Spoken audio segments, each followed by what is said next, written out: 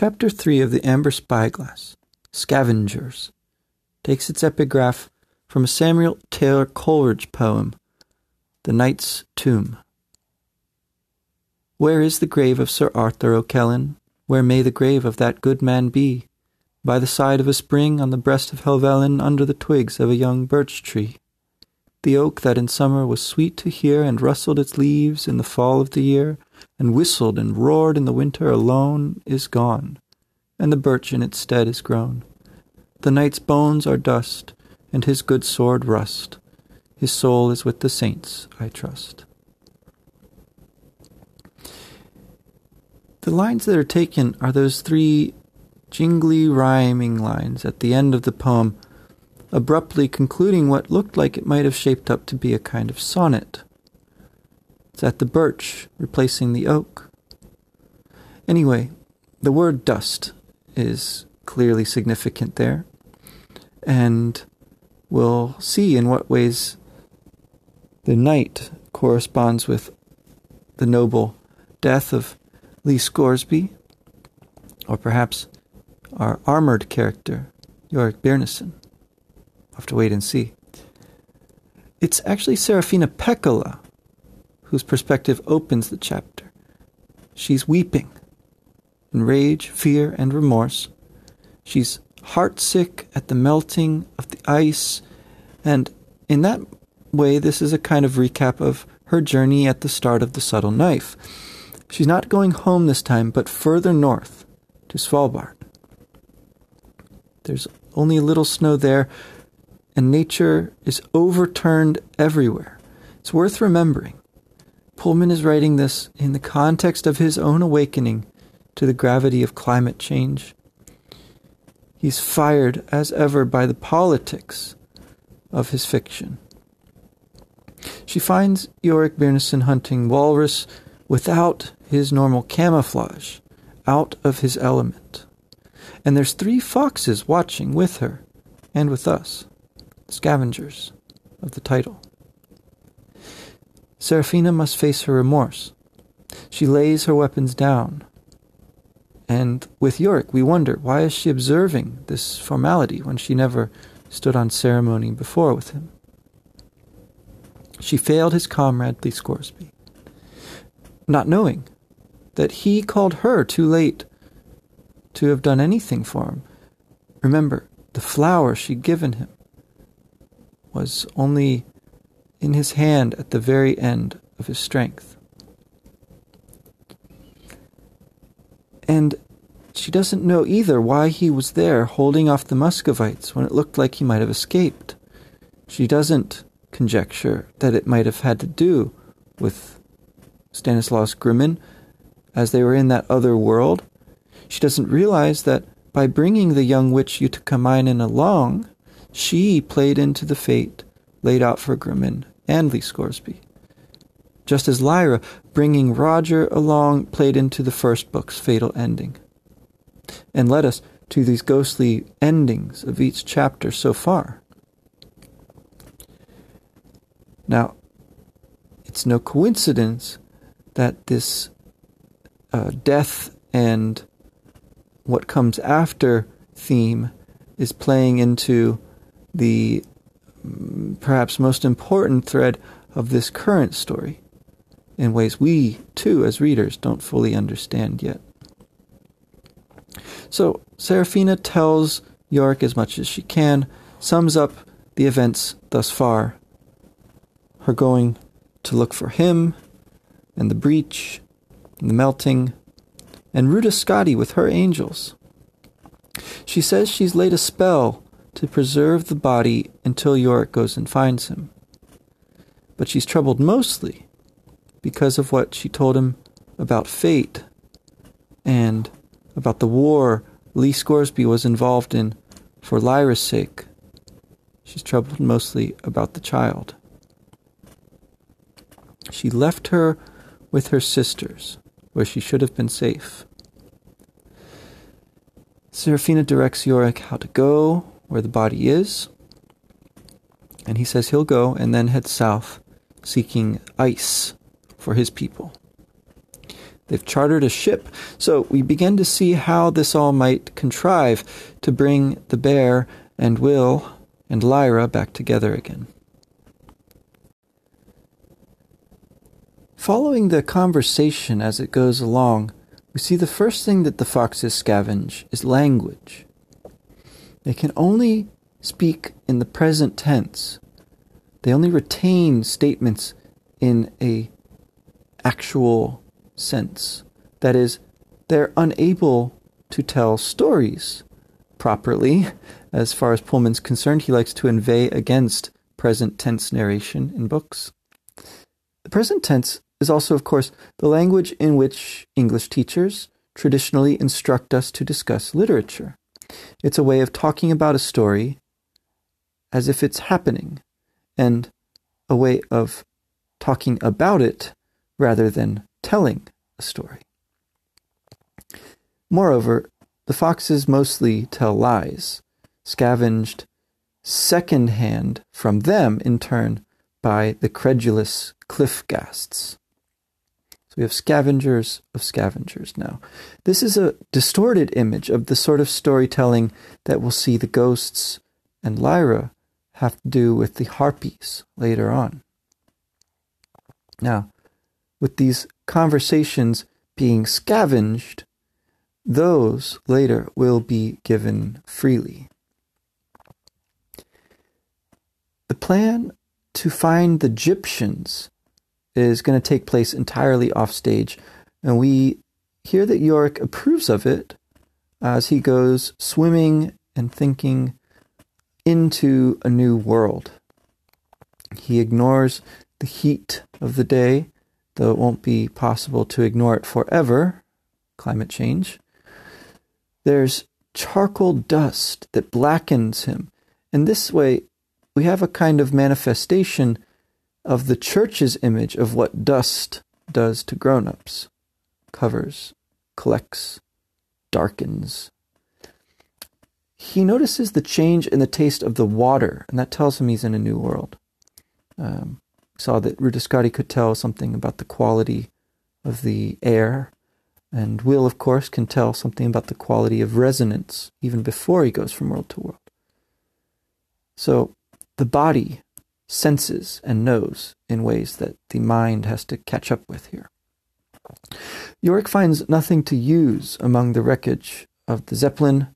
It's a worthless sort of sky iron, too flimsy to be made into anything worthwhile. And he sees that the dry bones of the soldiers have been picked clean. So more scavengers. He relentlessly moves up the slope even as the stones slide back down under him. And when he comes to the resting place of his comrade, there's a purple saxifrage, a rock breaker, literally, a fitting plant for that chipped boulder. The blood that was on Lee has dispersed, and though his face is not peaceful, it looks like he knows he was successful. Now, out of respect, we're told, Yorick accepts his friend's last gift. This feast, the first meal he's had for days, probably since that walrus. The hunger and the satisfaction become an image of how stories nourish us, with his memory of Lyra Silvertongue crossing the snow bridge, of witch alliances, of the surpassingly strange fact of the new world. The fate of this child and his ice home citadel, that Lee had told him of mountains too high for a balloon, that are crowned with snow and ice. All this corresponds with, parallels Yorick's consumption of his friend's body. And in so doing, a desire for vengeance possessed the bear's heart. It will keep him restless. It's a kind of spell, almost the opposite of the ritual of eating Yofor's heart, which had provided closure after that combat. His eating of Lee Scoresby's body will keep him restless. And here, at the end of the ritual feast, Yorick drops down the flower on the remains as humans do, I'm told. And that breaks the spell. After Iorek having eaten most of it, the remains will nourish a dozen different kinds of life. And this is yet another positive spin on the scavenging theme. From there, like Will, Iorek begins to head south. The scene shifts briefly to the cliff ghasts and their ghastly feast of the fox. They liked fox when they could catch it, and before they ate, they let it talk. Now, I don't think that there's any great likelihood that Pullman is riffing on the famous talking fox from the Fellowship of the Ring, but it's possible, I guess. I think the more immediate parallels are those that we've seen so far with this idea of scavengers and stories, and then the parallel we saw last week, too, with Mrs. Coulter's fox fur coat, possibly. Anyway, these cliff ghasts like to let it talk because they laugh at its fragmentary news. And their conversation here is punctuated by the shrill laughter of the ghasts. About the bears going south, the fox swears and promises this is so, as absurd as it seems. He heard of some flying things, of crystal treasure, or he saw it. It's unclear whether he scavenged this from a conversation or seen it firsthand. We'll see that this actually turns out to be true, but only much later, when this particular cliff ghast, or someone it's told, sees a flying crystal treasure cross the battlefield. The witch is sorry, the balloon man dead. At this point, the cliff ghasts have had enough of these lies. They wrench off the fox's head. They fight one another for the entrails. We have another brief scene shift now back to the world of the dead. Lyra is certain that they will come, and we're unsure where. She thinks she might be dreaming. And there's more ghosts now, dozens, hundreds of them, peering close and listening. More scavengers. She hopes she ain't dead. There's nowhere to hide. That is, Mrs. Coulter. If she's dead, that would remove the one good thing Roger thinks about being dead. That Mrs. Coulter isn't. But she will be one day. Lyra thinks that Mrs. Coulter is somewhere near. She trails off, saying there's something she can't do. All right, that brings us to Chapter 4, Amma and the Bats. The epigraph here is from Emily Dickinson, and she's the first female poet selected for an epigraph. It comes from her poem labeled J369 by the editors. She lay as if at play. She lay as if at play. Her life had leaped away, intending to return, but not so soon. Her merry arms half dropped, as if for lull of sport, an instant had forgot the trick to start. Her dancing eyes ajar, as if their owner were still sparkling through for fun at you. Her morning at the door, devising, I am sure, to force her sleep, so light, so deep. It's another rhyming poem, another poem about Lyra, it seems, and another poem that has a theme of death or something like it. This one brings us back into the story of Mrs. Coulter. And Amma has believed, credulous like a benevolent cliff ghast, that story of the sleeping spell. She's been won over by Mrs. Coulter's care for her daughter. So now she almost worships them and hopes that she'll hear other wonderful tales that makes Mrs. Coulter a lot like Lyra among her followers back in Jordan or with the Egyptians. It points towards Pullman's own conflating of religious devotion and love of story. Amma accepts it would not be allowed again for her to actually see the sleeper, and yet during her chores she thought incessantly. She's free then to imagine, to, that is, contribute to the story.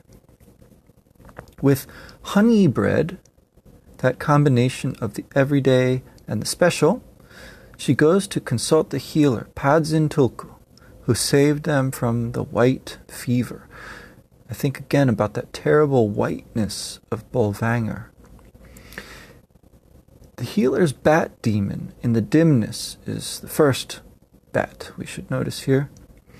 It reminds me of Lyra's meeting with Santelia in the bear's prison on Svalbard.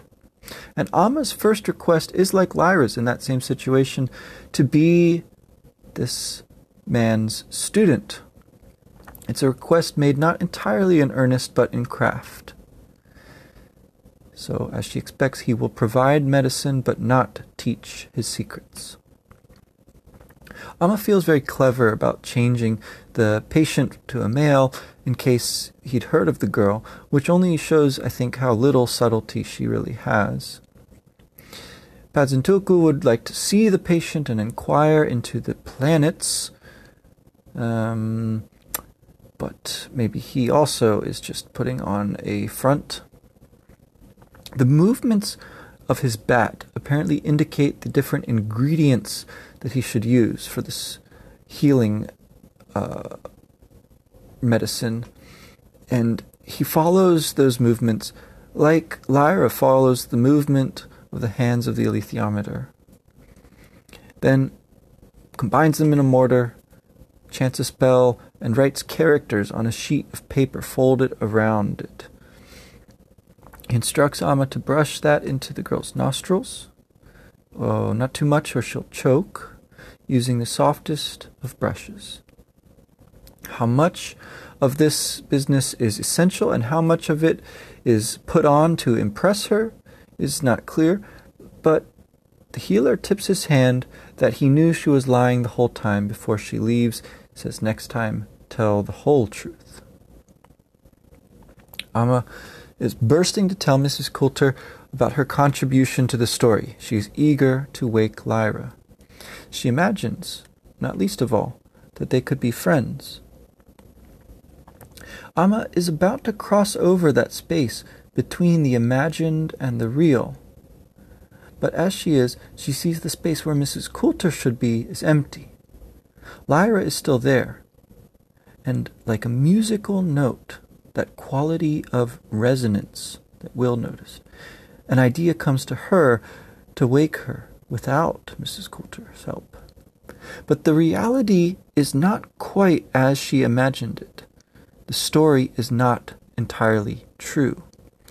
The feeling that comes upon Amma, seeing the disconnect between the reality and the fiction, is a guilt, as if it's transferred to her from Mrs. Coulter, who properly should be feeling it for deceiving her.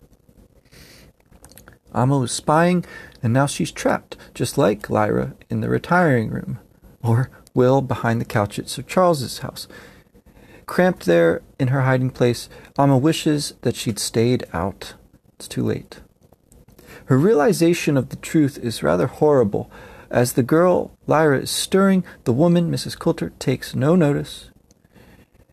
Amma can't understand the words. Roger, Seraphina, Will, help. She doesn't want to sleep. But the sense of it is clear. After washing and forcing Lyra's head back, Lyra's calling now for Yorick, and as the monkey grips Pan, even as he changes faster than she's ever seen, and ends up a porcupine and leaves some quills in the skin of the monkey, Mrs. Coulter slaps her daughter, forces her to swallow or choke on the sleeping draught. Amma wishes she could close her ears, but the sounds are ones we can only imagine. Maybe she sinks into a drugged deceitful sleep. That as if at play sounds pretty bitter at this point. At the end, there's a white flash at her throat. Thinking of that white fever again. Such a strange, insistent imagery here. And I wonder too about what happens if a demon leaves some feathers or, say, porcupine quills out of its body. Does it become smaller the next time it changes, or does it make up for it somehow? I don't know. We're told that Mrs. Coulter is singing baby songs, and it's clear she didn't know the words. It's just nonsense syllables, a sweet voice mouthing gibberish. Wow. Powerful line. So we have a character whose perspective is that of a foreign language, and yet she can even tell that Mrs. Coulter doesn't know what she's even saying. It's just the sound that matters. And then she does another curious thing. She trims Lyra's hair and places the curl into a locket. To Amma, this is clear. She's going to work some further magic with it. But to the reader, it's very curious indeed, not least because we don't know what it implies about Mrs. Coulter's feelings towards her daughter at this point. She even held it to her lips. Strange. Another horrible image to close this scene. The monkey demon catches a bat. It cries out in a needle-thin voice, rips it apart with white strings of sinew. Crack, snap, dismembers it limb by limb. Wow, the woman drinks chocolate, not chocolate, apparently. So once they fall asleep too, Amma tiptoes past, and once she's out in the open with her owl demon, she's calmed a bit. They lied. Her demon's name is Kulang, and tells her, don't tell, right? It'll only make more trouble, but that they should wake her up, just like they had the idea to do in the first place. Now it had been said, and they had the medicine and knew how to use it. Now, the medicine for waking someone up, it does sound like the sort of thing you'd have to be very careful about using properly. And this blends very neatly into Lyra's words in her dream. The thing she couldn't do, that she trailed off saying in this passage of the story interrupted, she can't wake up. She can't see. She thinks that Mrs. Coulter is doing something to hurt her. She's frightened. She thinks she'll go mad.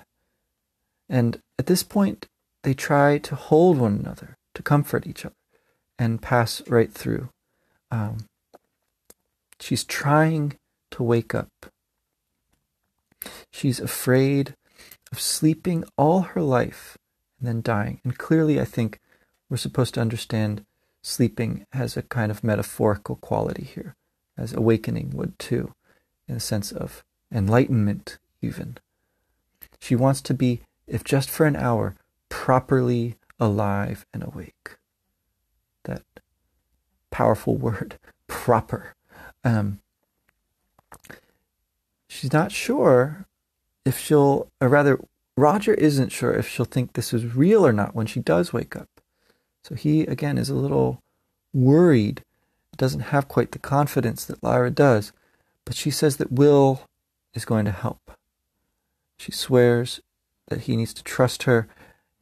He'll think it was only just a dream. She says, no. And, trailing off there, sure enough, our next chapters will get to meet up again with Will, and that ellipses that is full of other unexpected help. So, shorter episode this time, about a couple of shorter chapters. at least got a chance to think a little bit more about these curious poems and the strange behavior of Mrs. Coulter. I appreciate your time, and thanks again for listening. Till next time, take care.